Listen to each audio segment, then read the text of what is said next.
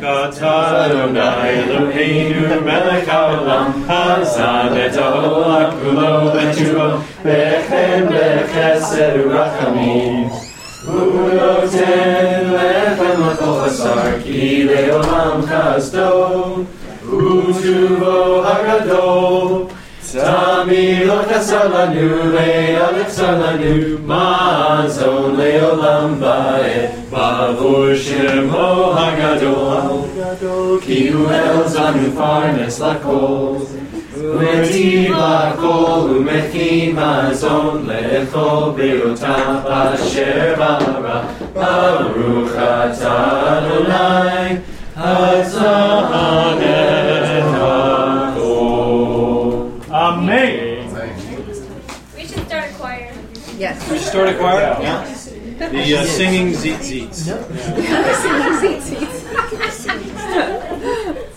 It's a string quartet. Joseph. I tell you. Well, we have. Yet, are we? Yes, we are. Yeah. So we got so many announcements and so many things to say. So while you're getting your Bibles out, this is Shabbat Shuvah. This is the Sabbath of return. We have had, is it 6 Sabbaths of consolation? 7 Sabbaths of consolation, where your prophet reading has been designed to comfort the people with regard to the exile, the destruction of the temple, the destruction of the city, blah, blah, blah, blah, blah. And this one is the one that is between Rosh Hashanah and Yom HaKippurim. And this is the Sabbath where we're talking about returning, where God is saying, I will return, you should return, everything will be better. Turn your gladness, your mourning and sorrow into gladness and joy and so on. So that's what this Sabbath is all about. So I hope you sense that in the readings and what we're doing today. Okay, so our first announcement, of course, is that this very, very, very young couple has amazingly, even though it appears that Gabby's only 27, has been married for 23 years today. Mazel tov to the Uphams.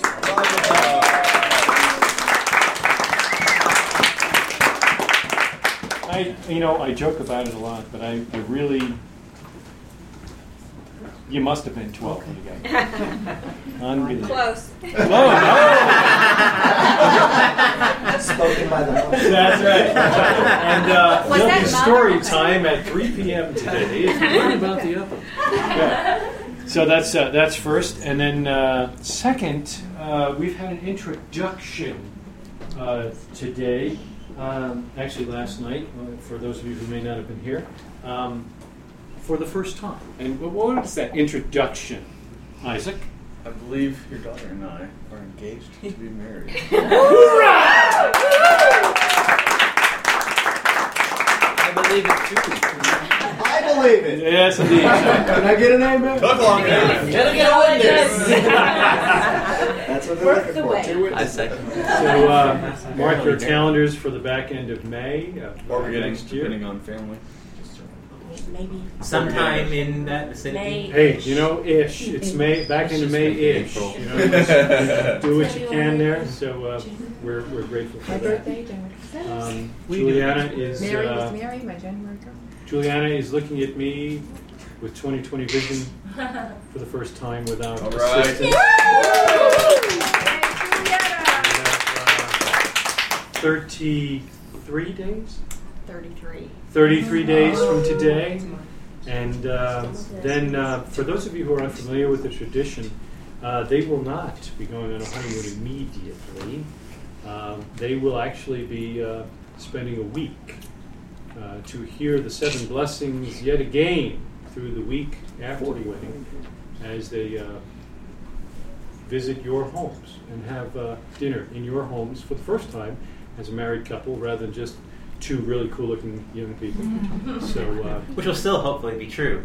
we can only hope.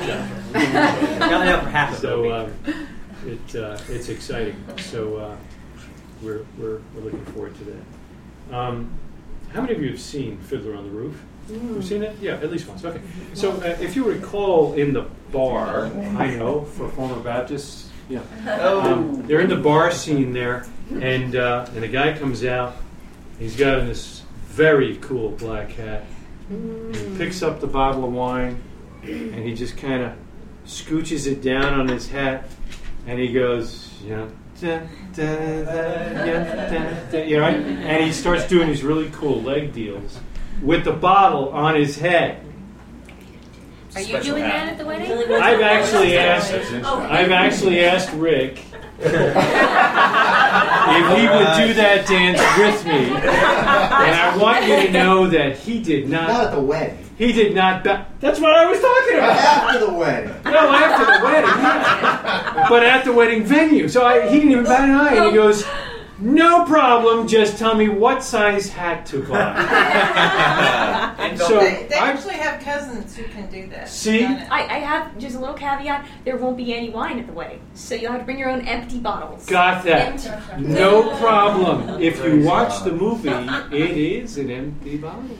Because if you drop it, Who would waste wine? That would be a waste of the wine. So anyway, if any of the men in the group, especially Jerry, are interested in making a total fool out of yourself and doing the whole leg thing with the hat and the bottle, and It's cool.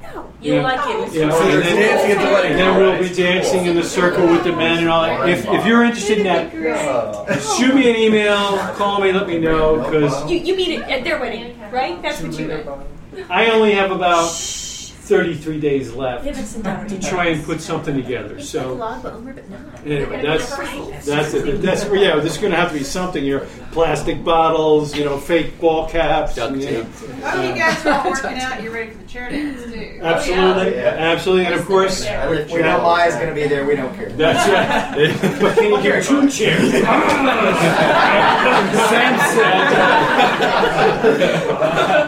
So that's the deal Longer there. hair. Yeah, grow your hair a little bit.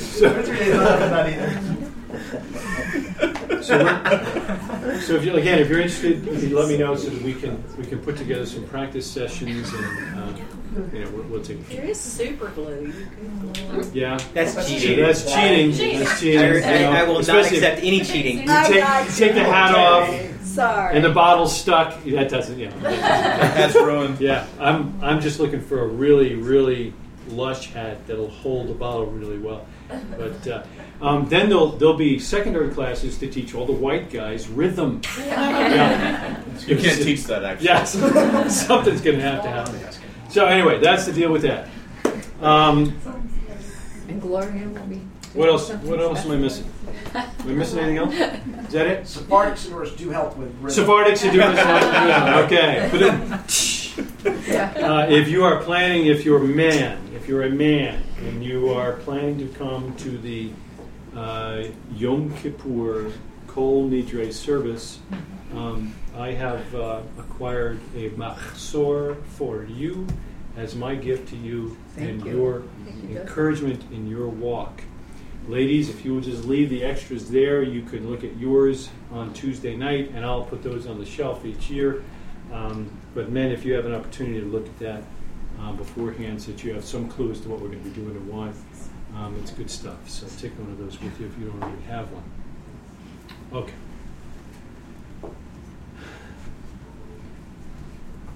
We begin with the prophets. Yes, sir. In terms of announcements, you've kind of been that. Absolutely, we're in that announcement mode. Yeah. Sukkot. It is my understanding that I know the Squitrinians are planning to do your soup and sukkah thing on the first night. And we're looking for the sequential sukkah party. That's not the same as a progressive sukkah party, which would be all the same night. And Dad, we have the second night.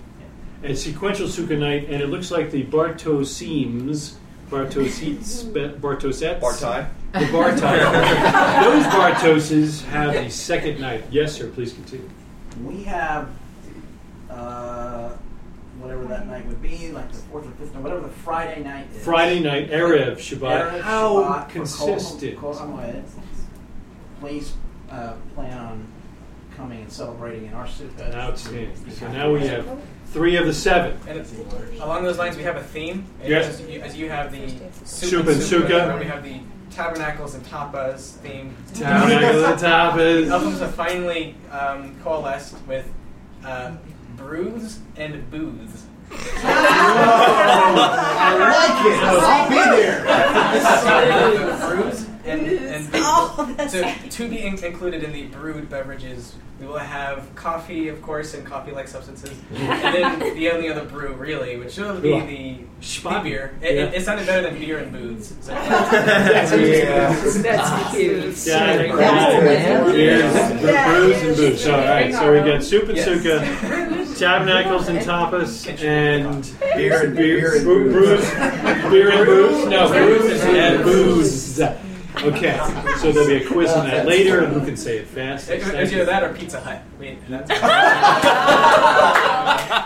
should take that. Somebody should do that. Oh, that is so good. You know a young man has a reputation when he can say a simple word that we all say all the time. And he says it and it's funny. Pizza Hut. I get it. Tabernacle booth. Yeah, that's hot. Yeah, good. That's quick. That's quick. It took me a little longer than it did for her, but I still got it. All right. Thank you, and God bless you for stepping up there and sharing your sukkah. You have a time? We have time. It'll be on the meetup. Yeah, we'll put all the details out there, but See Morgan to get it in the meetup. A Tuesday night.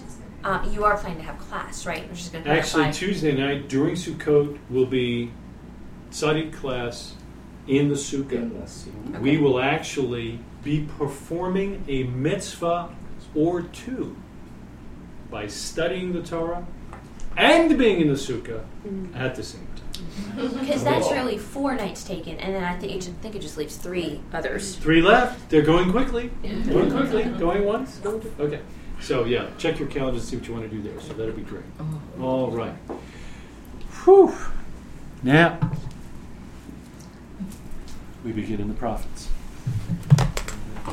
There are 3 prophet readings for this particular Shabbos, the Shabbat of Return. This is the 52nd of 54 portions in the year. Vayelech is the 52nd. The next one is Ha'azinu, where we get the, I think, the Song of Moses, right? And you see in the Torah scroll it's actually separated. It looks really cool. And then Vezot HaBeracha we will not do in the normal Shabbat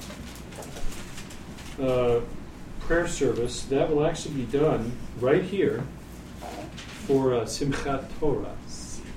So let's make sure that we've got our calendar straight. Tuesday night is Erev Yom Kippur. Wednesday is, of course, the fast, 25 hours. The only fast biblically mandated. And then that's the 10th of Tishrei. And then 5 days later we begin Sukkot, Feast of Tabernacles. And that will begin on Sunday night, and we'll be here Sunday night for Soup and Sukkah. So then we've got the 7 days of Sukkot. Can we bring our lulav and etrog? Do you want to bring? Yeah, Okay, bring your bring lulav, it. etrog, all that kind of stuff. You know, otherwise it'll be like 10 years ago when I'm the only shmo that has them, and then Rick starts bringing his, and now we've got 2. And so everybody needs to bring those so that we can all weigh them best we can. And the etrog, right, Hebrew for ugly lemon. So bring the ugly lemon, and so that'll be on Sunday night, and then that begins the 7 days of Sukkot. The following, is it Tuesday night, I believe? Tuesday night? Monday. Tuesday night? Tuesday night, I believe, because it's got to be... Monday night. Yeah, It's Shmini on Monday Atzeret. night in our calendar. Shmini Atzeret is on Tuesday. No, it's on Monday. The party's Monday night on the Bellator calendar. It's Monday. So it's 7 days, right? Thank you. So it's 7 days from Monday, so that brings us to Sunday. Then Monday is Shmini Atzeret, the 8th day. And then that evening kicks off Simchat Torah, which will be Tuesday, which is Monday night. Got it? So Monday night, if you've never done it before, I think everybody here has, right? We will be reading the entire Torah out loud. And if we have this kind of a core group, this is a good group. When you got so many people, it sounds like cacophony. When you get a group like this, it isn't. When you get a group like this, you can actually begin to pick out the various things. So we're going to do this. Everybody's good on it? Good. Hosea chapter 14. Hosea 14. The very first word in the Hebrew there is shuv. Shuv. That's return. Return, O Israel, to the Lord your God, for you have stumbled because of your iniquity. Hence, Shabbat shuv. Right? Got it. What is Shuva? Shuva. Shuva. Okay. Sparta. I was giving you the lemma, the root, and you're, okay. I got it. All right. Shorish, Daddy, Shorish. The shorish, yeah. The lemma. Shorish, One not the lemma. language. Okay, sorry about that. Always laugh. Yeah, it's the Greek. Yeah. And whose kids are these anyway? Gee whiz. All right, so there we are in Hosea 14. Who wants to give us that from 1 through 9 in the English version? Somebody, anybody? Return, O Israel, to Adonai your God, for you have stumbled because of your iniquity.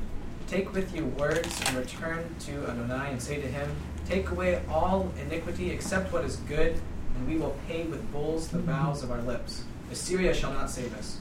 We will not ride on horses, and we will say no more, our God, to the work of our hands. And you, the orphan, finds mercy. I heal their apostasy.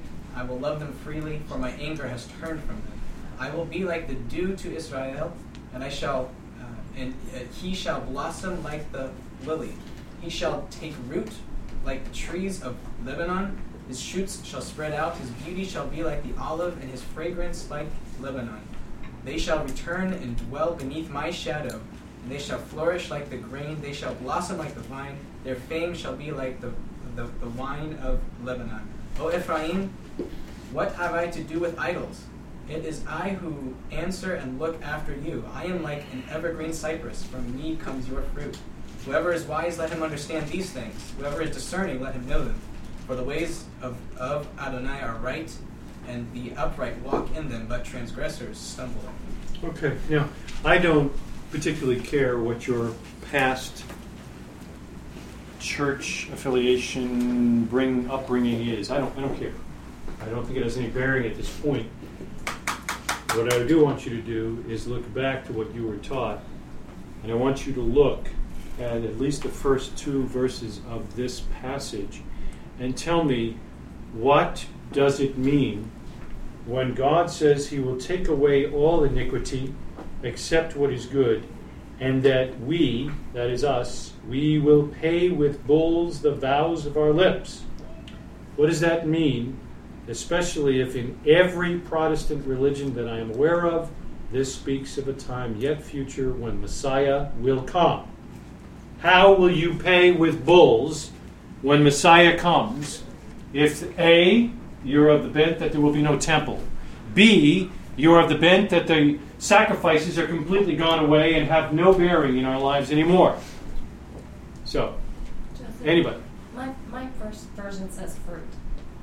Your NRV says fruit of our and we will lips. pay with Fruit of our lips. The Septuagint and the Syriac have the fruit. the Septuagint and the Syriac have the fruit. We pay with the fruit of our lips. Okay, that's good. So we can see where it comes from. But is it translated, we will pay with fruit the vows of our lips? Or with the fruit of our lips. We may offer the fruit of our lips. Offer. In Hebrew, Okay. It's Good. a play on. Good. This is a play on words. Yeah. in the Hebrew, you've got the word parim is like I believe, the same lettering that you would, I guess, have for fruit. Well, parim. Okay. But then par being the word for bowls, there's a play off on that. Play on word. And then it looks like nishlama is the word for pay or substitution or whatever else. Meshalem is literally the word for payment in Hebrew, like I'm going to pay you. And then it's simply parim seftanav, which is our lips. So the Hebrew is actually really simple. It's like we're going to pay with our bull lips or something to that effect. So it's like either our that's bull really lips simple. or our fruit lips. How many of you had Fruit Lips for breakfast? So I guess my point being is that the Hebrew is somewhat simple, but it lends itself to, I guess, some different interpretations how you're going to characterize it. Good. So Stern's Bible says something different, Yes. and it's much different from Stern what got it we from were- JPS. It's Jewish Publication Society. Right. Can I go ahead and give that? Or- if you must, I'm not a fan, but go ahead. Well, I'm not either. I just thought I would. Right? You're carrying it, baby. Go ahead. Okay. It says, we will pay instead of bowls the offering of our lips. Now, That's actually That's what that's what most of the art scrolls substitute. say. sure. The art scroll is close. Yeah. Art scroll says let our lips substitute for bowls. It says, let the confession of our lips be in place and sacrifice of your peoples. Goodnik, baby, Goodnik. got it. Have you had it written? Is that That's good. got the mix? Yeah. Good. I think it's important always to recognize the bias of the translators. Not that they are deliberately biased, but there is bias. And we need to recognize that Protestant translators have a Protestant bent, and a Jewish man who's translated and doesn't believe that the Torah has any purpose or relevance in his life now is always going to translate away from anything like that. So, but good. The fact of the matter is, so far, the Hebrew goes either way. Right. Bull, lips, it's a play on And on words. that note, one thing I learned recently that in the Talmud there's discussion on words like that have two different meanings. Which one do you go with? Right. And the answer is it's not so much what's how it's spelled, but it's how it's read. And that's the interpretation that you use. And if you think about it, fruit and verbal vows aren't. I mean, you don't offer fruit and on the idol. There's no sweet. And the Torah actually says nothing with honey. Nothing that has that sugary context. So it's easy enough to draw the conclusion it should be read as bowls. That's right. So. God bless the Talmud. But the interesting thing is, and this is one of the few times I think that the Protestant bent and the Jewish bent are in agreement.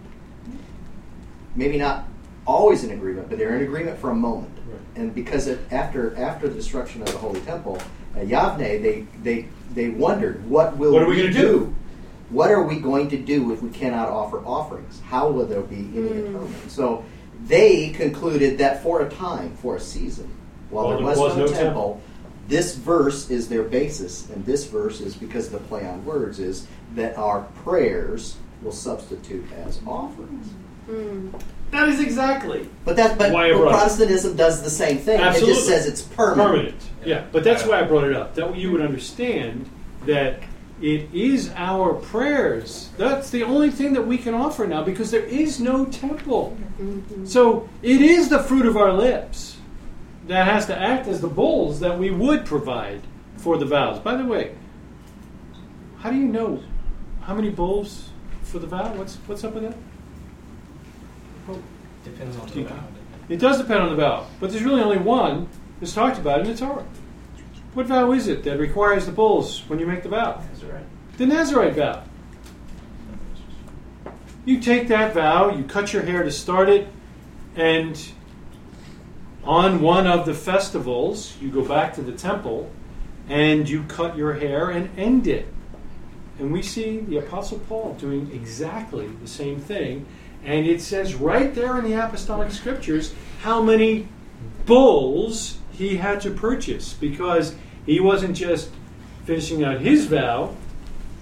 The Jerusalem Council and James had determined that he should make a statement and not only pay to end his vow, but I think it was four other guys?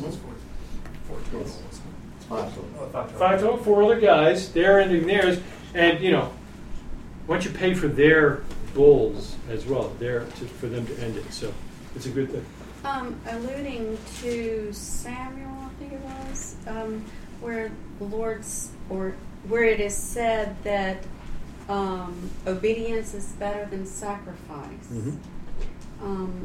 I can see that in light of this, connected. The fruit of your lips being obedience versus an actual sacrifice. Well, I would say that the fruit of my lips is only part of my obedience, but how I walk out my life, what I do, would be the obedience. Well, yeah. But if you're just going to go through the motions, you're going to go make the sacrifices and then live like hell, unquote. That's not what God's looking for. He's looking for that consistency in our life. Fruit alludes to obedience in my mind. Well, no question about it. But fruit of the lips is specific of what you're speaking, praise and so forth. I think one way to look at it is that was good fruit. It's going to go along with that song. We were always supposed to bring the offering in obedience, what God commanded us to bring that. But it's coupled with prayer from your heart as well. Okay, so then there's a situation where the ability to offer the sacrifice, it's not a choice, you're not doing it. The ability to offer the sacrifice is taken away. So you continue to do what you've always done.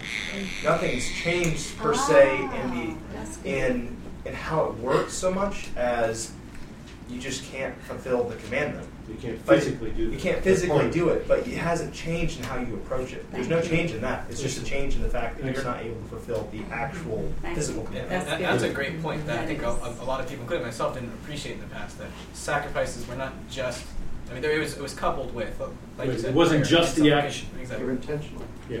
In fact, the Midrash talks about folks that living in the mind of the priest. Well, how does he deal with this guy who comes? We all know this guy. He lives in the town. We know him. He comes and he's doing the sacrifices, but we know his heart's not right. We know he's not living the walk. He's not part of the community and so forth. How does the priest deal with that? Does he have the ability? Does the priest have the ability to say, "I know your heart's not right. Forget this. You can't do the sacrifice."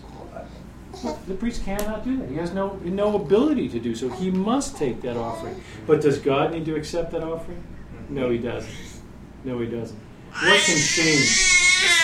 What can change that heart of stone and cause that man to have a circumcised heart? The Spirit of God. A high priest who can actually make the believer righteous. 1:10.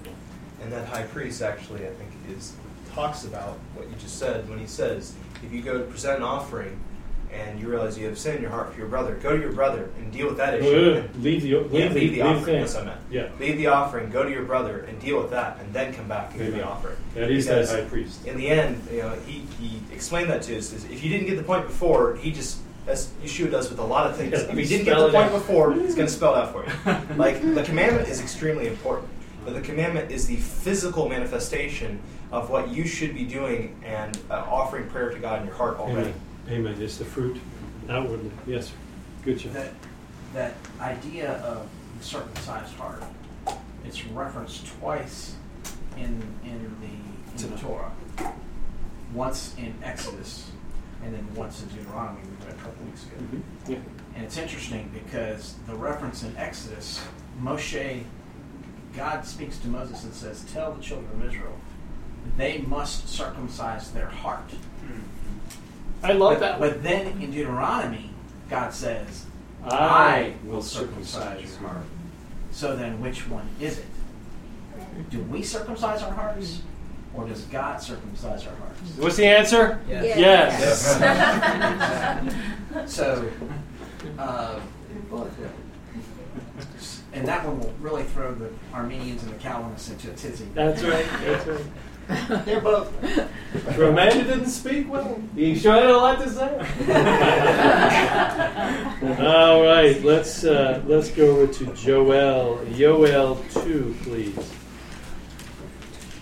Now our Gabai had to start in 10, and my thing said to start in 15.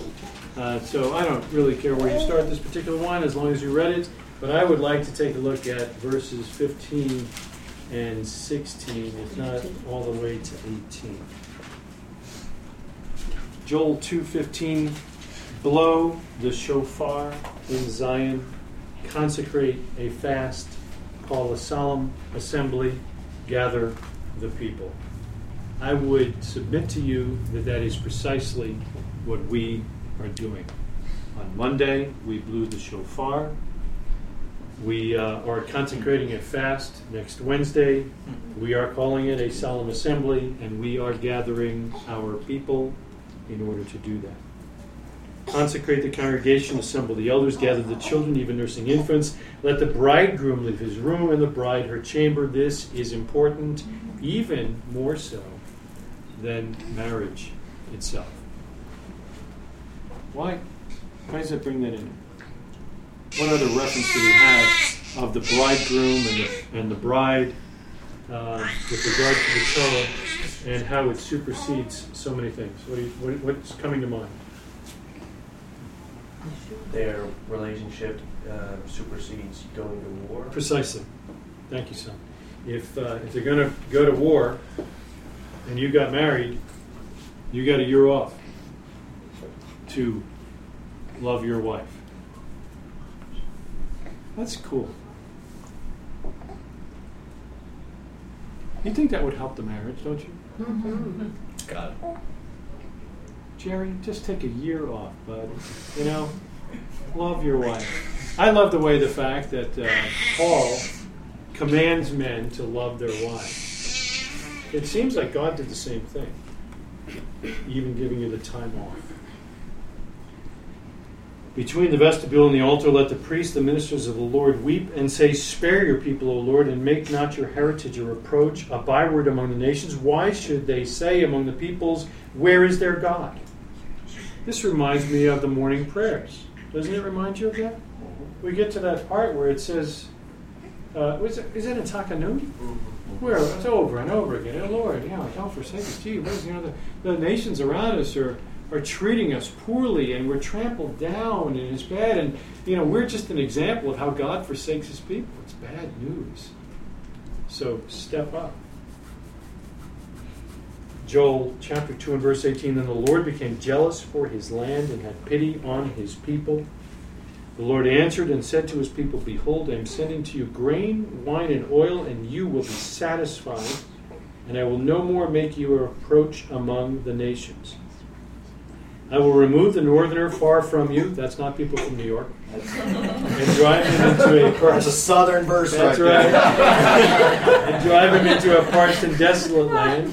His vanguard into the eastern sea, and his rearguard into the western sea. The stench and foul smell of him will rise, for he has done great things. Tell me your knowledge of the end times when the Messiah returns. What's going to happen? Just real quick. I don't want to spend an hour on it. Messiah comes. He judges the nations.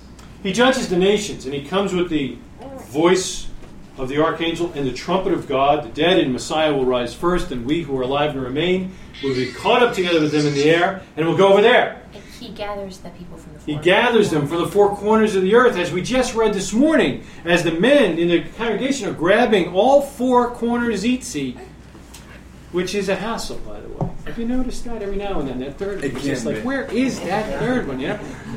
But swung it too far. But I think it's important that we recognize that while nothing is too difficult for God, it is an amazing thing that God will gather His people from the four corners, no matter how difficult. And He'll gather them together and bring them back to Israel. And then what's going to happen? He will reign. He will reign as King. Which is the whole theme of Rosh Hashanah to the end of Sukkot. But specifically, Rosh Hashanah to Yom Kippur, we look at Him not as much as God as we do as the King of the universe, as the Creator and the one who will judge, and He will judge righteously. Amen? Amen. So when He reigns as King, what happens? But, I mean, just suppose, just for sake of argument, he shows up today. Just hoping. He shows up today, and there we are. It's going to make that sound too, buddy. But it'll be a little fast. It will be fast. So tell me, I'm pretty sure we don't have a temple right now, and there's an unpleasant thing on the Dome of the Rock. I mean, on the Temple Mount, right? So what's going to happen? Tell me in general, what's going to happen? If it's still there, it can't remain. Well, it can't remain. To use your language. Yeah, there it is. Something. We're going to have some. We're going to have some rubbing of elbows, as it were, right? There's going to be a little bit of fighting, perhaps. Well, now you read the prophets, and you find and you read about this time. And in the days of Messiah, we will be burying the dead for like a couple of years. For 7 years, we're going to be marking places and finding dead bones. Well, it's hard to find live bones. So we're going to be finding dead bodies and bones, right? So radioactive, who knows? That need to be buried. That need to be buried. But it appears that there's going to be a massive fight. Very big enemy. A big enemy, and it's going to be a fight, and he will win, and he will reign. And we call it Armageddon. And we call it Armageddon. If you're looking at, I mean, you got to, is that the beginning or is that the end? Because at the end we got another battle. So, I don't want to get into the eschatology now. My point is this, if you look back to this. And it so happens that we're talking about the geography of this text. Yes. That this particularly large enemy comes from the north. And I will remove the northerner far from you and drive him into a parched and desolate land, his vanguard into the eastern sea, the rear guard into the western sea. The stench and foul smell of him will rise, for he has done great things. And I think the juxtaposition between what we read in Hosea with God was blessing them, he'll be their security from the north, and then it actually says that they will smell like the Lebanon. Yes, and the cedars and all. Right, and the Daf Yomi just a couple weeks ago, it caught on that. I thought that would be a great cologne. We should kind of Lebanon cedar. Cedar man. Yeah. It's probably be French, right? It's a cedar. Yeah.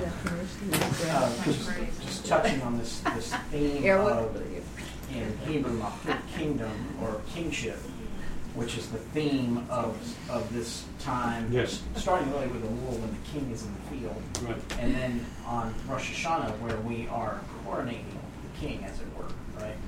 And of course, I believe the scriptures teach that Rosh Hashanah will be the day in the future when Messiah returns. From your mouth to God's ears. If somebody doesn't understand that, see me after class, and I'll walk through that. But the question is, when you look at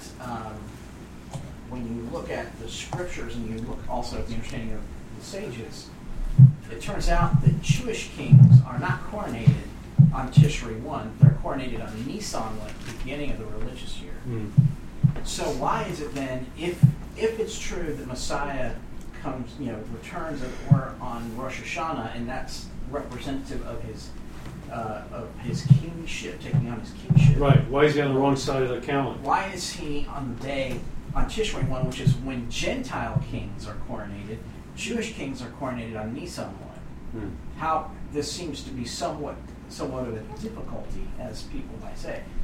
And the answer is this, because when Messiah, who of course is the Jewish king, when he comes back, he is not just coming back as King of the Jews, he is coming back as King of Kings, and all nations will be submitted to him. So therefore it is fitting and appropriate that he is coronated on what historically was the day Gentile kings were coronated, because all the nations, all the Gentile, the Goyim, will be submitted to him from that point forward. Amen. Don't you love it when he opens his mouth? It's really very cool. So yeah, we see that once that happens and he reigns, every Gentile nation must go up and pay homage during Sukkot. And if they don't, No rain. no rain. It says it twice about Egypt. I think he's got a little sore spot there. But okay. You shall eat in plenty and be satisfied, verse 26, and praise the name of Adonai your God, who has dealt wondrously with you. Do you believe that Jews today would say that God has dealt wondrously with them? I don't think so. I don't think so. This is obviously a time that will happen, yet to come. And my people shall never again be put to shame. For those who believe that the visible representation of the church is Israel, we would call that replacement theology or supersessionism. You really have to question, when you get to verses like this, if they've read the entire Bible in context. Because I don't know many believers who would say that in general, just across the board, Gentile believers have been put to shame throughout history. That's just not the case. But I think we can say it with confidence about the people of Israel. You shall know that I am in the midst of Israel, and that I am Adonai your God, and there is none else, and my people shall never again be put to shame. Second time. And then we go find... I think it's interesting in the apostolic reading that we read today, Romans 10, that it uses the same phrase about those who believe. Paul, I think he's quoting some other translation, is when he says, those who believe in him should not be put to shame. Right. Same deal. Cool. Yeah. And I think that's why Flame Foundation grabbed that one. It just fits so well. Micah, as in Micah Mocha, who is like you, who is like God. Micah 7, 18 through 20. Who is a God like you, pardoning iniquity and passing over transgression for the remnant of his inheritance? He does not retain his anger forever because he delights in steadfast love. Again, back to Gloria's comment about the consistency of the fruit of our lips with our actions and our faithfulness. He will again have compassion on us. He will tread our iniquities underfoot. And as we saw on Monday, Tashlik, he will cast all our sins into the depths of the sea. You will show faithfulness to Yaakov and steadfast love to Abraham, as you have sworn to our fathers from the days of old. It really is a consistent theme that is amazing as we look at it.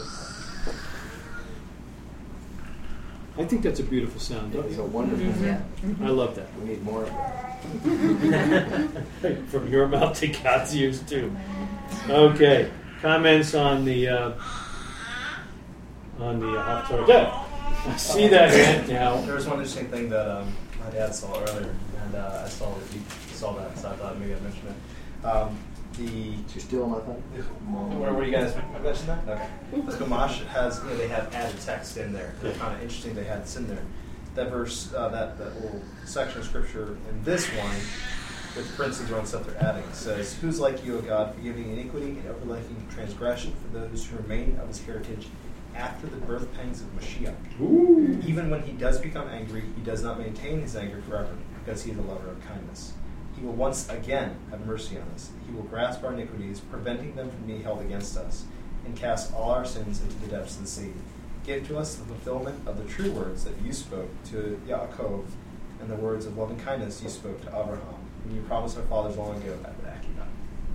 That's cool. It's kind of interesting. They have that after the birth pangs of Mashiach. I was surprised they had Most of the Christian commentators never bother to tell you that they're calling a particular verse a messianic reference, or this has messianic implications and so forth. The only reason that those Gentile commentators know that it has messianic overtones is because the sages said this is a messianic reference. It's amazing. The enigmatic Yalkut Shimoni draws... Which we all want in English. We all want in English, yeah. But it draws from Midrash that we do have in English as well, and from the text as well. And these three passages put together are just a marvelous panorama of future events here. And that's by the way, that's where Gutnick gets this, is from Kut Shimoni, where they're saying, well, this is the days of Messiah is what this is speaking of. And so the forgiveness is not something that we look in arrears of and say, well, we've been forgiven everything. That kind of thinking leads to callousness of sin. Whereas when we look forward to a future day of judgment, where our sins will be forgiven, makes us much more sensitive to our sins today. Mm-hmm. And that's the beauty that God has given us in this yearly cycle, is every year we get to remember that day of judgment, how we can prepare, not waiting for the day to say, well, it's all been wiped away, but recognizing that our sin has effect throughout the year, and that we want to, even though our sins will be forgiven, they are still an offense to God. Exactly. And I think that's a great point, because my testimony today to my people at the church are, there are no consequences of being a Christian. Because of that, they're like, hey, the past is done, today's done, the future's done, I don't have to do anything. And I don't think they literally live that way. Of course not.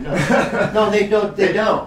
But it's that idea and concept, and so that's what I keep telling them. I challenge them that. I say there are no consequences of being a Christian. Oh, no, you got to do this. And I'm like, well, so you're doing stuff, but you said you didn't have to do anything. And so I do it because I want to. Yeah. So do I. So it really puts, to me, that's been almost revealing to me to tell people, is that, hey, you as a Christian and walk in and stuff, there are no consequences. And it's funny because they say that about other people. There are no consequences to being this, no consequences to that. And then when you hit them with, well, there's no consequences to being a Christian, they're like, well, yeah, there are. Well, okay, well, what are they? The downside. Yeah. Amazingly, as you're starting to see, the argument, the testimony before those in the church is a simple one. All you have to do is ask them very simple questions so that they turn inside and examine what they've heard. The problem is that we've all been acting like sheep for so long that we don't ask the hard questions. Well, they're at the point where you can just ask the simple questions and get them to look at it, and it falls apart. Unfortunately, for many, especially those young people who are going off to college, these questions, these simple questions, are asked out of the warmth and caring of a family and a community. They're asked by a Buddhist. They're asked by someone of the Baha'i faith, someone of the Muslim faith. That's when they're asked simple questions, and their faith falls apart because they don't have the answers. And there's just somebody there just simply saying, well, then what? What do you need to do? Oh, but I thought you didn't need to do. But you do need to do. And then they present an alternative, normally laced with a little bit of truth, just enough to make it go down. And they're gone. And parents are distraught and totally torn apart. And yet, we should be helping those parents before their children are sent away by asking those simple questions and just probing gently. You don't need to talk somebody into keeping the Torah. That's not your job. God's already done that. He's made it clear. These are my commandments. If you love me, you will keep my commandments. God has said it from the very, very beginning. Moses said, choose life.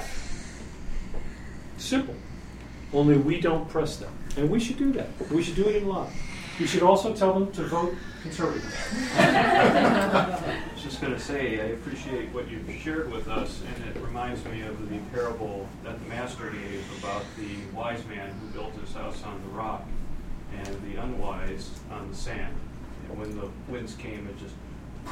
That's right. The winds and the rain come and it blows it down. Unfortunately, we want to be the architect to step up and go, excuse me, seeing a lot of sand here. Yeah. Let's talk about that. And you know, it doesn't need to be confrontational. It doesn't need to be harsh.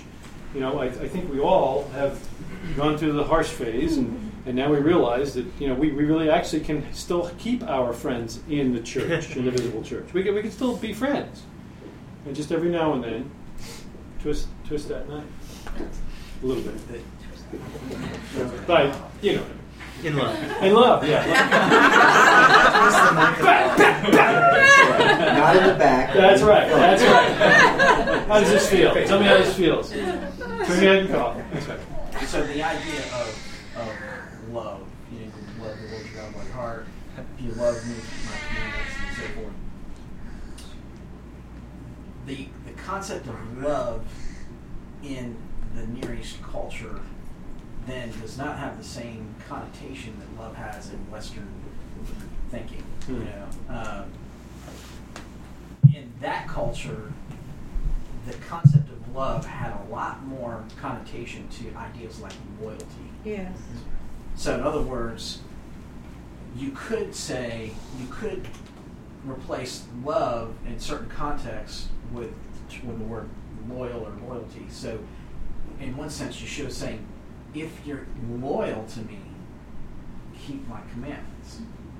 Because loyalty was the expression of love.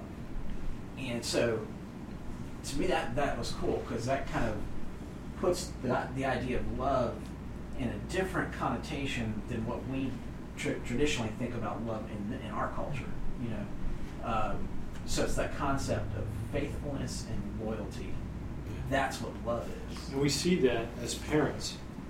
You tell your children, if you love me, then the rules that I've set down for this house, you're going to keep when you're not in this house.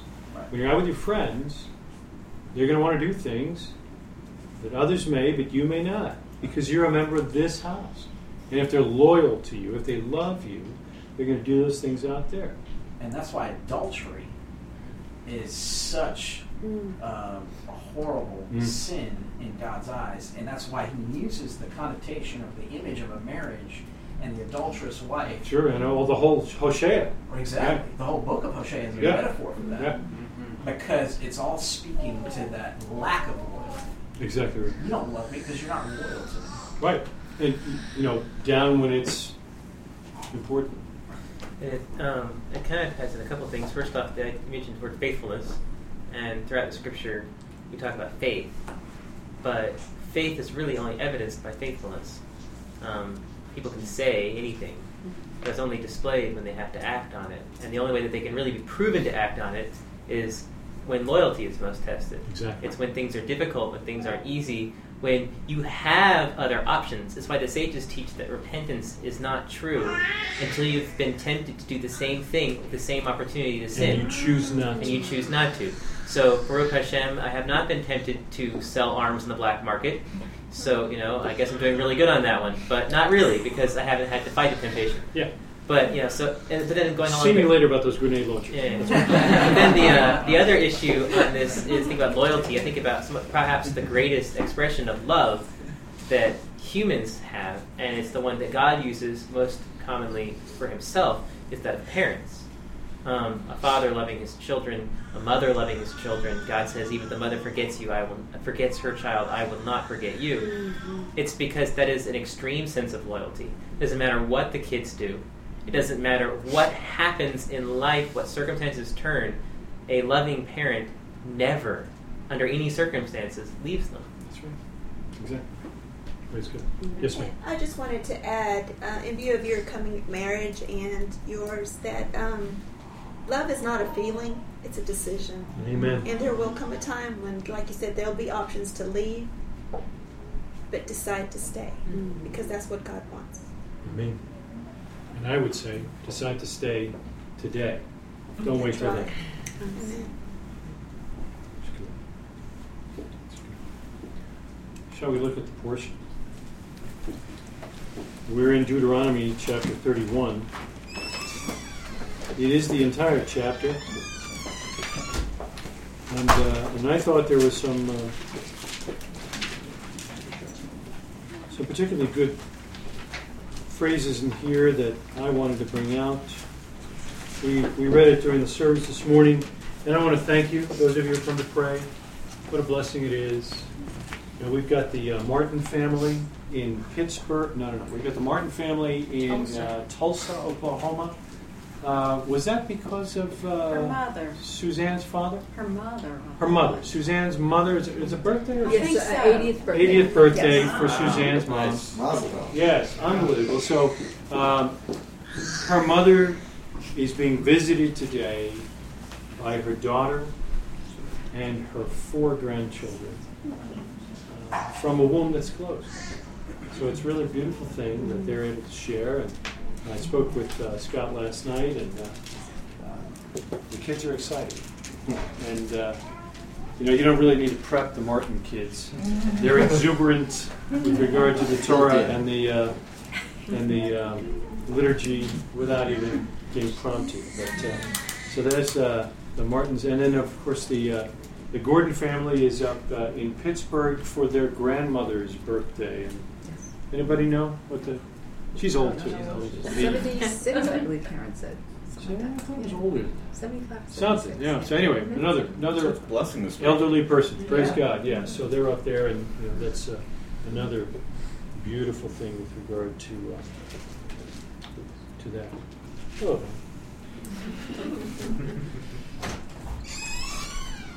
So how do you think Moses felt? Tired? A little worn out? He really has had quite a history. And if you look at it, he's 40. I mean, if you take his life in 40s, what did he do the first 40 years?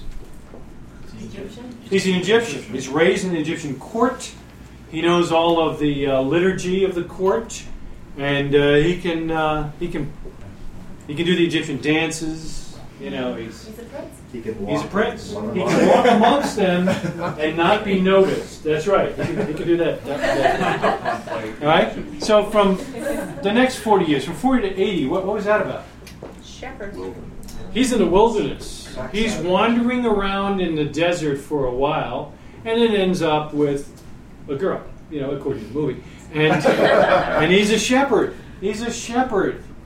Wow. He's got a bunch of stupid sheep. It looks like that happened in the next 40 years, too. What happened in the next 40 years? At the end of the second 40 years, he had, the church calls it a mountaintop experience. Or a burning bush experience. A burning bush experience. Take off the shoes, right? I'm here, ba-da-da, go down. And he goes down off the mountain, and who does he meet right away? Aaron, his brother. Where'd you come from? I haven't been back in 40 years. I don't think I noticed. I think he walked by. I mean, Aaron was wearing the funny hats anyway, He walked by, Wait a minute, it's me! Then the next 40 years? Back in the desert. I mean, he's got a couple of high points where he's actually dealing with people that are important. Let my people go. That was really short. It didn't last that long. Then back on the mountain, doing the God thing again, which has got to be really cool.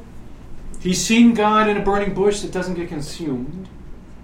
He's seen God sitting down, having a meal with the elders of Israel. He's seen God face to face. He's seen God in the pillar of smoke, in the Shekinah, the Shekinah glory, as the church would say, in the tabernacle. His face is glowing. But he's still just a guy walking around in the desert and probably has some pretty sore feet. So he's tired. It's been a long time. Do you think he wanted to die? No. He didn't want to die. Well, I think he wanted to go into the land and die. He wanted to see the land. He started bargaining a little bit for that too. And when the answer was? No. It's not going to happen. Don't ask me again. Don't ask me again. And if you ask again, you're going to get in trouble. Right? Don't ask. Which implies that he'd been asking more than we read. Precisely. And God, in His infinite mercy, allowed him to stand in the land anyway and meet his son on that mountain. You could tell. Football jerseys. Moshe. Number 36, of course. Yes, sir. Well, I was just going to say, one of the commentaries said something like he definitely couldn't have been tired or anything, because then when it describes him dying, his eyes was dim. not dim. It says something like it says he was doing a triathlon the following week. Yeah, exactly. So it was when he again, his eyes had been dimmed. But no, his eyes were not dimmed, and his vigor had not been diminished. Yeah. So what does it mean when it says he could not? Yeah, well, that's what the commentary was saying. Like, he had reached a point where it was like, well, I can't do anything right now. I there's nothing left for me, because I can't go that way, but I can't go from where I came, because God said never to return that way again. So I'm stuck. I thought it meant he was too feeble to leave his tent. No, that's why the commentary was so cool, because it's easy to think that when he says that. Yeah, that's the beauty of it. He was not tired. He wasn't a tired old man. Right. But he couldn't go any further. He was stuck. What does this remind you of? A godly man who wants to go over there and he's stopped. Paul. The Apostle Paul made it very clear. We wanted to go into Asia, but the Spirit stopped us. The Holy Spirit, the Ruach HaKodesh, would not allow us to. That's exactly what Moshe Rabbeinu was saying. I want to go over there. I can't go back there, and he won't let me go in there. I'm stuck. Actually, that's interesting. You mentioned going that way on your timeline to Paul. If you go the opposite direction, we have a similar example with King David. I want to build you the temple. No, you can't. Excellent. Rabbi Gimpel has a really interesting teaching on this concept when he points out the fact that over and over and over and over again, righteous men are given missions they themselves cannot complete. Mm-hmm. And it's interesting, you think about it, you go to the list, it's phenomenal. David wants to build a temple, Moses wants to go to the land. Joshua was commissioned to go conquer the land. He doesn't finish that job either. I mean, throughout the entire scriptures, it's like over and over and over again, you have these men who are given jobs that they can start, but their main job, it almost seems like, is basically to set the stage for somebody else to do the job, or to teach that person to be able to do the job. And if you think about, as men, that is actually, in a sense, what we are also called to. Because none of us get the chance to finish the job before either Messiah comes back, Baruch Hashem, or Yisrael Hashem, or we pass from this life. But we are commissioned to teach our children to be able to do what we cannot. And that's the whole concept of the arrow. It goes past you. You have just encapsulated the definition of the tzaddik class on Tuesday night. That's what it's all about. And I am convinced it won't be the elder guys. This world will be changed, and it will be changed by you and him and him. I see it. And him and him and him. And all of the women that are the helpmeets that make you the great men that you can be. And if not you, you'll be saying the same thing as me one day. It may not be this generation, but it'll be that generation. She's got that voice down. You got me. Yeah. Do I have another one? Go. To take that a little bit slightly different direction, there was a little bit of commentary on why is it that Moses can't enter the land and help conquer it. And it said, Moses has said, Moses' face was like the sun, and Yehoshua's face was like that of the moon. Like, Moses was like, boom, heavy duty. Everything he did was accompanied with, like, spiritual razzmatazz and power. And so it's like, why didn't Moshe get to go in? If he got in the land, they could have conquered the land instantaneously, just like that. So it's like, why on earth would God not do that? And the reason is because Yehoshua going to the land, when he goes in, there's still supernatural things going on, like Jericho, different things like that. But it's hard. It takes effort. When they go to Jericho, they don't walk up and the walls fall. They got to do stuff with it. Mm-hmm. And so there's actions that accompany it. It's hard work. There is sacrifice that accompanies it. So when they enter the land and start doing things, it is the whole idea of bringing, what is our purpose in this world? It is to bring God's presence, as it says in commentary, to the lowest realm. Amen. And so God could have had Moshe go into the land and conquer it like that. It would have been hard. and it would accomplish the same thing. But we accomplished our purpose in life by actually doing those hard things. So in the same way, some people say, why is it that, God even had all this stuff happen? Why not just have, Yeshua die? Why even have the whole sin thing? Why would God do that? And the reason is because he gave us a purpose in life to bring his presence to this world, for us to do things. And there's hard work and there's sacrifice that accompanies that. But the reason he gave us all those commandments is to be able to give us a purpose instead of just doing it. And to sanctify his name throughout all the world. If he didn't want us to do anything, there would have been two people in the world to come. Adam and Chava. It's over. They blew it, he fixed it. Boom, we're done. And you never would have the opportunity to praise him. So, this concept of Moses not entering into the land, to me it's intriguing, because does the scripture not say there was no prophet greater than Moses? Mm-hmm. Absolutely. Does not scripture say he was the most humblest man, the most meekest man that ever walked? Does not scripture say he spoke with God face to face? All these miracles that God performed through his hand. He's the Redeemer. He's the picture of the Messiah, as it were. Why is it that God didn't let him go in to the Promised Land? What does the scripture say the reason is? He didn't sanctify his name. He didn't sanctify his name. When? At the rock. At the rock. So at the risk of going into rocks and wells, go there. It always just kind of perplexed me. Why? Okay, so he's human. He lost his temper. These people would. I would have lost my last nerve. 1 year into the 40-year trek, and he kind of loses it for a moment, and he strikes the rock when God said, "Speak to the rock." And that one incident cost him to forfeit the promise, as it were, right? The promised land. What was so significant about that event that God would say, that's it? The greatest prophet, the most humblest, meekest man on the planet, who has, given his entire, the last, at this point, 40 or 80 years, depending on how you want to reckon it, to serve me. That's it. You're not going to inherit the promise. What do we have for the losers? Why? What was so significant about that incident at the rock? He blew the metaphor. He was a living parallel, and he blew it. Well,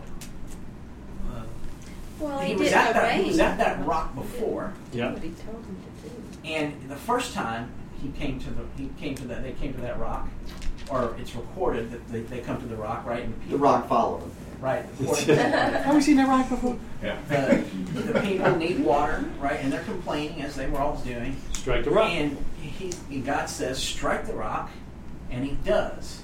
And water comes out, and the people are saved, delivered, right? Then we get towards the end of the 40-year trek, and we have the same, here the movie's playing again. We're at the rock, we're thirsty, and now, and they've been complaining and, mumbling, carrying on, and Moses is frustrated. And God says, speak to the rock, but Moses takes a staff and strikes the rock. So he disobeyed Hashem. But yet, water still came out of the rock, and the people were delivered, saved again. Right? What's so significant about the rock? Shaul says in 1 Corinthians chapter 10 that rock was Messiah, the rock of our salvation. So on the Peshat, on the surface level, it's just a rock. But there's a much deeper thing happening here, because the rock is a picture of Messiah, Yeshua. And it's interesting that we have two incidents recorded. Incident number 1, incident number 2. Maybe there's a parallel. First coming, second coming. first coming, the rock is to be smitten. It is to be struck. But not the second time. The second time, the rock is to be spoken to be addressed, not to be smitten. And if you try to smite the rock the second time he comes, you forfeit the promise. You lose the promise. But that salvation still comes forth greater. For yeah. He blew the parallel. This beautiful story is laid out, and he is walking out the most awesome parallel of the Redeemer of Israel that could ever be told. And he messed it up. And that is why the greatest prophet did not inherit the promise, as it were. Can you imagine him sitting with God? Okay, so let's see. I walked you through this once, right? So here I was going to do this, you were going to do that, and I would come later and do the same thing, and then I would do it, and then you would do it, and then I would come later and do the same thing, and what did you hit the rock for a second time? Well, I only get smitten once. And in fact, the word in the first incident, which by the way is Exodus 17 at a place called Rephidim, if you remember that story, the word that's used there in the Hebrew for strike the rock is the same word used in Isaiah 53 when it talks about he will be smitten. It's the same Hebrew. So the rock, and then of course you have the Psalms that talk about the rock of our salvation. Lead me to the rock. So the rock is Mashiach, and Shaul confirms that for us in 1 Corinthians chapter 10. So that is why this seemingly kind of brief moment of indiscretion was such a profound event for Moses, because it's teaching us something far, far greater. And it's important that we understand that. I'll bet you Moses understood it about an hour and a half later.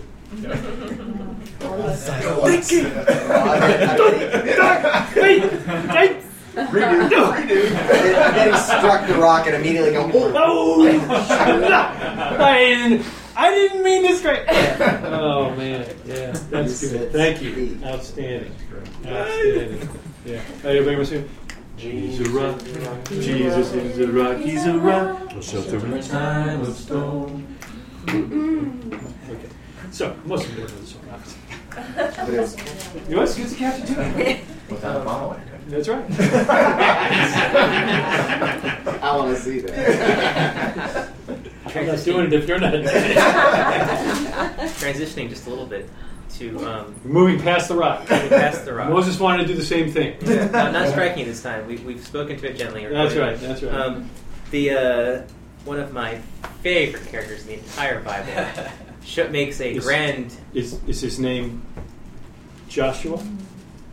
I don't know why I like it's a good name. It's a good name. A good name's better than that. He gets his commissioning in this parsha, and it's particularly cool. I have read some of the commentary here and how they parallel some important things when they talk about because Moses speaks to the people of Israel first and tells them, "Don't worry, you're going into the land. The enemies you're fighting are whatever, but God will be with you." And he tells them specifically, "Be strong and courageous," which we're going to see that phrase over and over and over again. And then he says,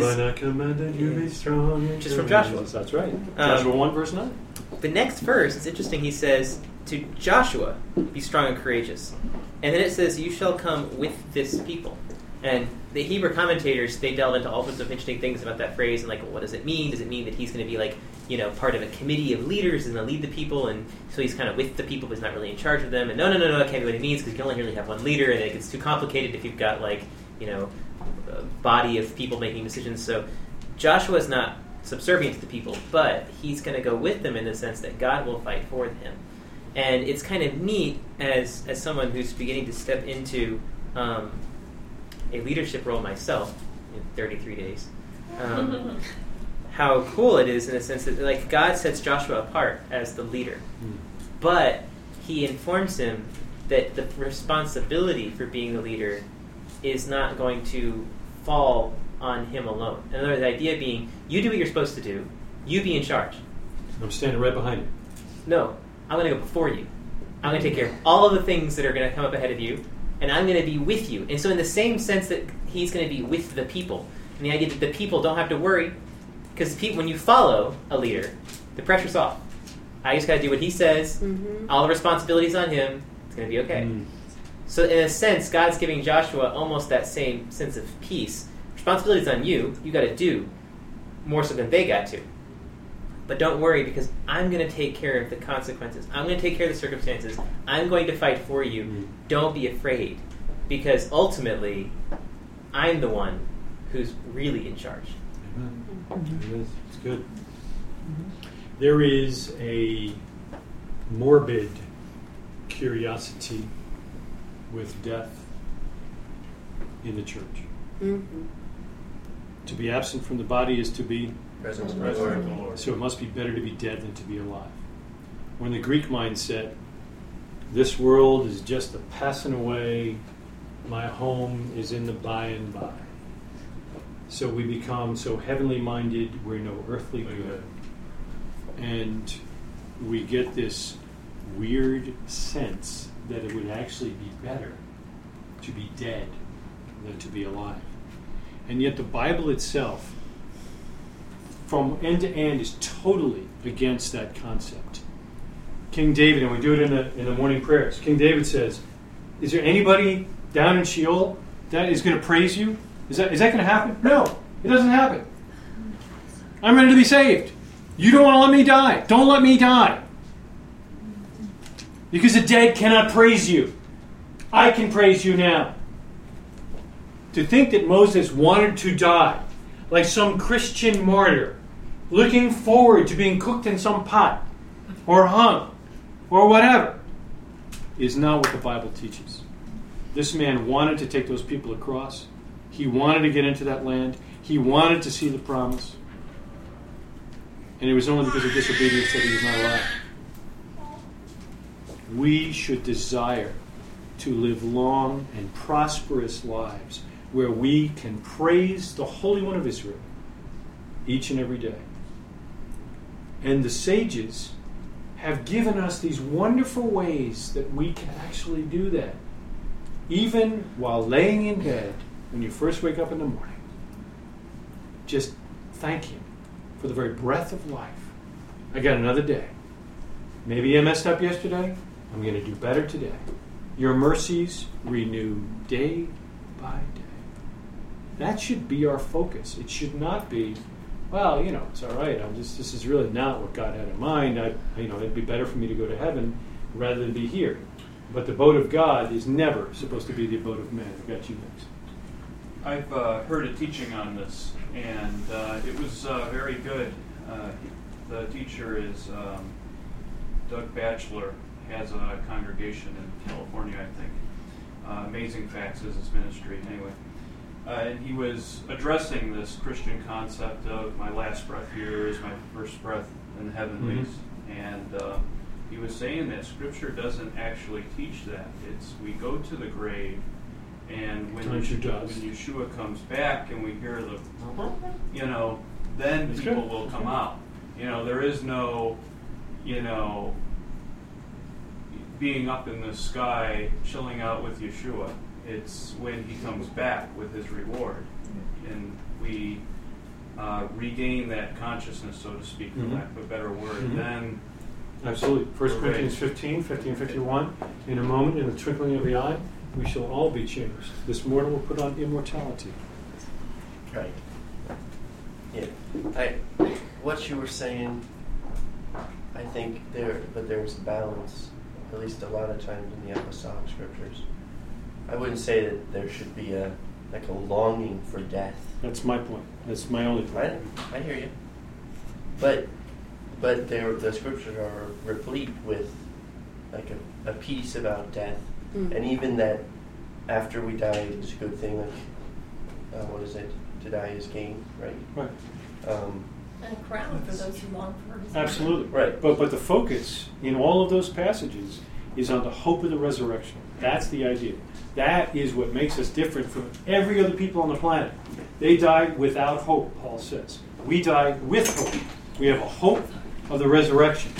that one day, as he just said, we will rise and we will be together with him. That's the hope. It's not to now be there. That's not what we should be longing for. We should be dying with hope, but loving to live. Well, and the concept of going there, again, a lot of that idea and imagery, we've inherited from Catholicism. Correct. Which is why they built such grand wings floating around. Yeah, that's why they built such big cathedrals. Right. That it would be like another place. It would be like not being here. But I think Scripture really teaches more that Hashemayim is coming here. Correct. Mm-hmm. The New Heaven Jerusalem came comes down in glory. here. That's some great hymns. That's right. I think a lot of what they pull from is what Messiah is saying to the thief that's hanging on the cross beside him. You will be dead, but you will be present with me this day. So how, that's a good thing. And I think that is the hope that we do have. We're not going, our spirit is going to be somewhere. It's not going to die. Our spirit is not going to die. And so, I think you have to balance it all. As Peter is saying, there is a balance to everything. And we can go here, or we can go there, or we can at least attempt to stay well-grounded and balanced. That's exactly what we're saying. Right. That this morbid curiosity with death is what's wrong. If death is actually better than life, then we should commit suicide as a pact right now. But the scriptures teach against that. Correct. Even the church knows that that's not right. Right. We should desire to live, and life trumps every commandment so that you can keep someone alive. That's so important, and that should be our focus, and that was the point of my comment. Not that death is not ultimately a good thing, that the scriptures are not replete with being a good thing. It's just not a better thing. It's not something that we should desire now. While alive, we should live, and he's giving us life more abundantly. Because we have a hope that when death does come, we're at peace. We are at peace, and we will have achieved that holiness that we don't have today. I get 3 of you. Boom, boom, boom. Go. Got one behind you. 4. And I think that the big key in this, in talking about peace and balance and all that, is if you study Paul and you study Moses and even some of Yeshua's words, the implication I get is life and death are on something of, as far as what we want, on a kind of an interesting, even plane, insofar as we want to be in obedience to God. I want to be in obedience to God in His service and in His presence. So Paul says, basically, I'm torn. I can stay here and I can do all this great stuff that God's given me to do, and I want to keep doing that. But on the other hand, to die is gain. So I get to be with Messiah. I want that too, and I can praise Him better there. Okay, whatever, or a different way there, however you want to phrase it. Right. Moses, we seem to see something similar, interestingly enough. There's different conflicting midrashim on what Moses did when he dies, but we see this pleading with God, don't let me die, let me go take them into the land. But then, when it comes time to die, the sages teach that Moses, in the ultimate act of obedience, doesn't die. He chooses to die. He, as Messiah does when he dies, cross, yeah. He actually submits to God's will in death, which is something that none of us are really even capable of doing. But Moses was at a point where his obedience even in death. So I think when you see Yeshua's words, he says, this is life eternal. They may know you, the only true God, the Messiah Yeshua whom you have sent. So I think that is the balance. The balance is not, well, we want to be in heaven because it's happier, and we don't, or we want to stay here because, this is what we're called to, and or the whatever stock else. market's finally going up. Or whatever, I want to be with my family, or whatever it might be. Yeah. The balance is, I want to be obedient to God, and I want to be serving Him. So if I'm supposed to be here, Baruch Hashem, I want to be here, because that is what I'm supposed to be doing. Amen. If I'm supposed to be out of this life and in the next, in whatever format that may end up taking, that is God's will too, and in some way I will be with him there too. So I will take whatever he has for me. I like that.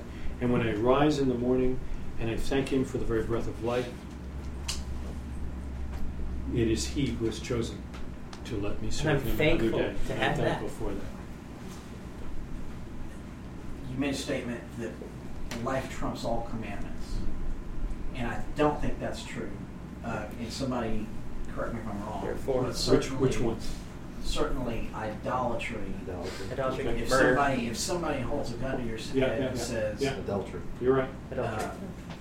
Which adultery, idolatry, murder, and blasphemy. Yeah, and which, by the way, is part of the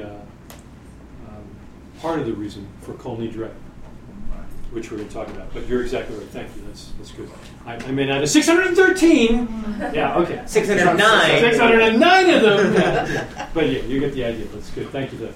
I was just going to continue with what Gloria was saying about the spirit not dying, that it has to go somewhere. Or the soul, probably a better word. Well, and it's interesting because with the same teaching that I was reading up on and viewing is that the spirit goes back to God who gave it, and the soul would be the combination of the spirit and the flesh. That Adam became a living soul. That the scriptures say that he didn't get a soul, but he became one. So, in effect, when we see the resurrection, it's God giving us that spirit back to animate these bodies. Yeah, spirit of life. We become living souls again. Yeah, spirit of life. I think we could have a good class on that, whether there's two things there or three, and whether or not, somebody says, do you know you have a soul? What's the answer? I am a soul. I am a soul. Part of our problem is that we draw a lot from both Greek and Egyptian theology. Our understanding Christian theology draws from it as well. And this idea that death, obviously, it's not that death is good. It's just that's the other existence. That's the alternative. Another existence. What we need to recognize is death is the step necessary for resurrection, and that's the power of God is revealed in resurrection. What you can challenge our brothers and sisters in the traditional Christian church by asking them, why do you want to go and be with him? What point does resurrection play a role in that? And if it doesn't include resurrection, then it's a false teaching. The resurrection is the hope, not I get to go be with him. Correct. And in fact, Romans 10 that we read today says that very thing, that you believe that God raised him from the dead. It was the resurrection. And not to answer, because I don't know if the answer can be known in our understanding of the physical world, but as a way of imagining, maybe we should stop saying, where are they, as opposed to when are they? Not teaching a soul sleep or anything weird like that, but simply saying that time and space are things we don't fully comprehend. And to be absent from the body and present with the Lord does not in any way imply that we don't go down into the grave and wait there, because we don't understand the physics of it all. We simply say that to be absent with the Lord, absent from the body, present with the Lord, is the teaching. But at the same time, the teaching is that the resurrection is when we are united with Him. The dead in Messiah will rise. That's exactly right. But if we're alive, we'll also rise. I'm sorry? That's right. Oh, absolutely. That's the mystery. The mystery is not the resurrection. That's an interesting thing, because in 1 Corinthians 15, he says the mystery is that we will not all sleep, and that there is a method by which to arrive in the presence of God without a resurrection. For some, but only for some, because the resurrection is the primary revelation of God's power. That's why we pray in the Amidah. The resurrection is His primary revelation of His power in this world. Because He is stronger than death. That's right. We see a couple things in the apostolic scriptures. First, I got you, is that death is the first guy in the lake of fire, right? So death itself is a bad thing, not a good thing. Death is going into the lake of fire. Secondly, Revelation talks about a second resurrection, not just one. And that blessed are those who attain the second resurrection. So it's obvious that the easy, alive, dead, better to be dead, that's what I'm saying, that's not true. It's better to be alive. But should you die, we have the hope of the resurrection, and that's the power of God unto salvation. That's what Romans teaches. That's what the Bible says. Good. Last comment is time. 2 comments. And thinking about the death and resurrection issue, those who are asleep and are dead have still not yet fulfilled their purpose. Right. And I think that is the mistake in a lot of the traditional theology, like, this world is not my home, I'm just a passing through. Right. The idea is that the purpose is to die and to go to heaven. Paul actually teaches in 1 Corinthians that if there was a resurrection, we are to be most pitied. Right. Now think about that for a second. If death means I go to heaven, and we walk streets of gold and play little golden harps, and then why am I pitied if there's no resurrection? So obviously I've achieved everything I ever wanted to achieve. Right. But that actually has nothing to do with the ultimate goal of your existence. The ultimate goal of your existence is the garden. The goal is on this earth, where does Messiah physicality, reign? Right here on this planet, with a perfected body and a perfected soul and spirit that's able to serve God eternally all the time. Amen. That is the goal, with Him here. Good. Did you want to follow up on that? Because I'm just going to change something a little bit. Well, I was going to follow up. Going back to what my comment in the beginning of the discussion, that once again, he could just, he could fix it. There's a reason why it's a process. So I just want to attack that on. Well, that's good. That's bring it nice circle.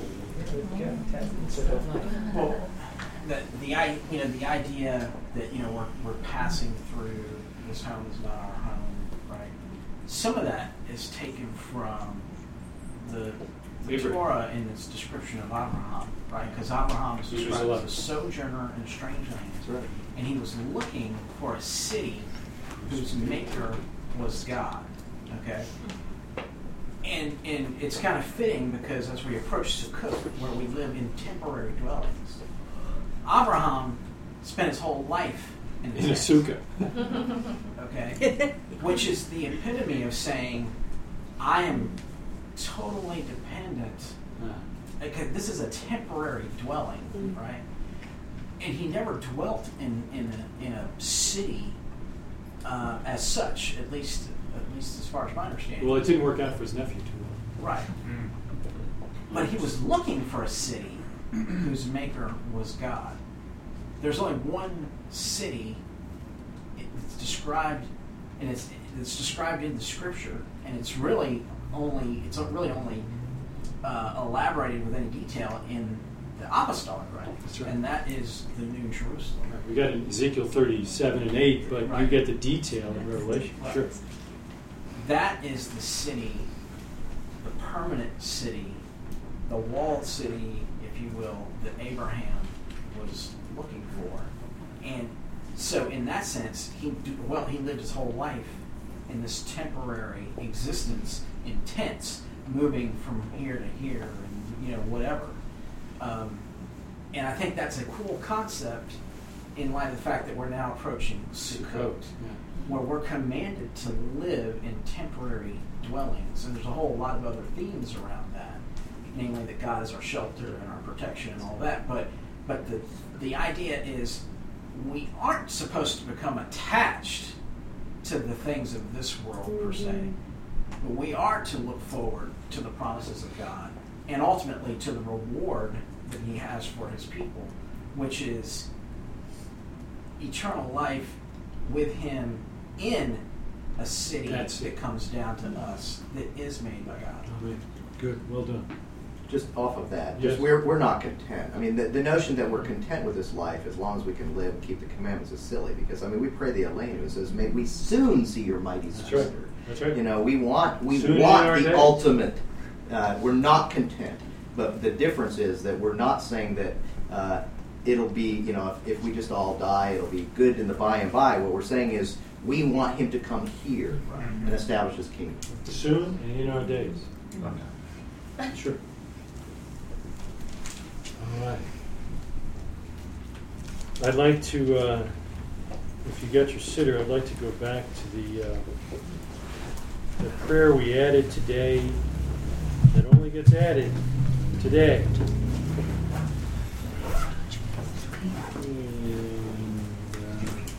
And there in just a second.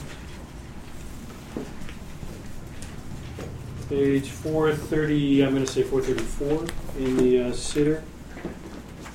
Only Shacharit for me. 435 during Shacharit, yeah. 435, 436, maybe it's 436. How about that? Does that sound good? I got 435. 435, there you go. The big gray box? The big gray box. It is the big gray box. So if you got your sitter, let's just close that in prayer together. If you don't have a sitter, you just listen along. When we get to a big amen at the end, just do it. Everybody got it? Yeah? Good. Together, Master of the universe, fulfill my request for good. Satisfy my desire and grant my request. Pardon all my iniquities and all the iniquities of my household. A pardon of kindness, a pardon of compassion, and purify me of my errors, my iniquities, and my willful sins. Remember me with a favorable memory before you, and consider me for salvation and compassion. Remember me for long life, for good life and for peace, good livelihood and sustenance, bread to eat, clothes to wear, wealth, honor, a long life engaged in your Torah and your commandments, and intelligence and insight to understand and discern the depths of your mysteries. Grant a complete recovery to all our sufferings, and bless all our handiwork. Decree upon us good decrees, salvations and consolations. Nullify all harsh and evil decrees against us, and dispose the feelings of the government, its counselors and ministers, upon us for good. Amen. And so be your will. Amen? Amen. I just think that's really cool. That is lovely. Thank you, everyone. I pray that this has been a good reflection on our purpose, our reason for being here, and as an over-the-top and completely addicted eschatological student, if you understand the sacrifice of the very Lamb of God through those first 4 spring feasts, we are living in the 3 feasts here in the fall that speaks so wonderfully and so loudly of the coming of the Messiah of Israel, the coming of the God of Israel, the coming of the King of the universe. We should be reveling in it and practicing. Because what the church doesn't realize is that Rosh Hashanah, Yom Kippur, and Sukkot are going to go on for an awfully long time. Practice is the wrong way to refer to it. That's right. Practice now so you don't look like a girl. Just used to it. Amen.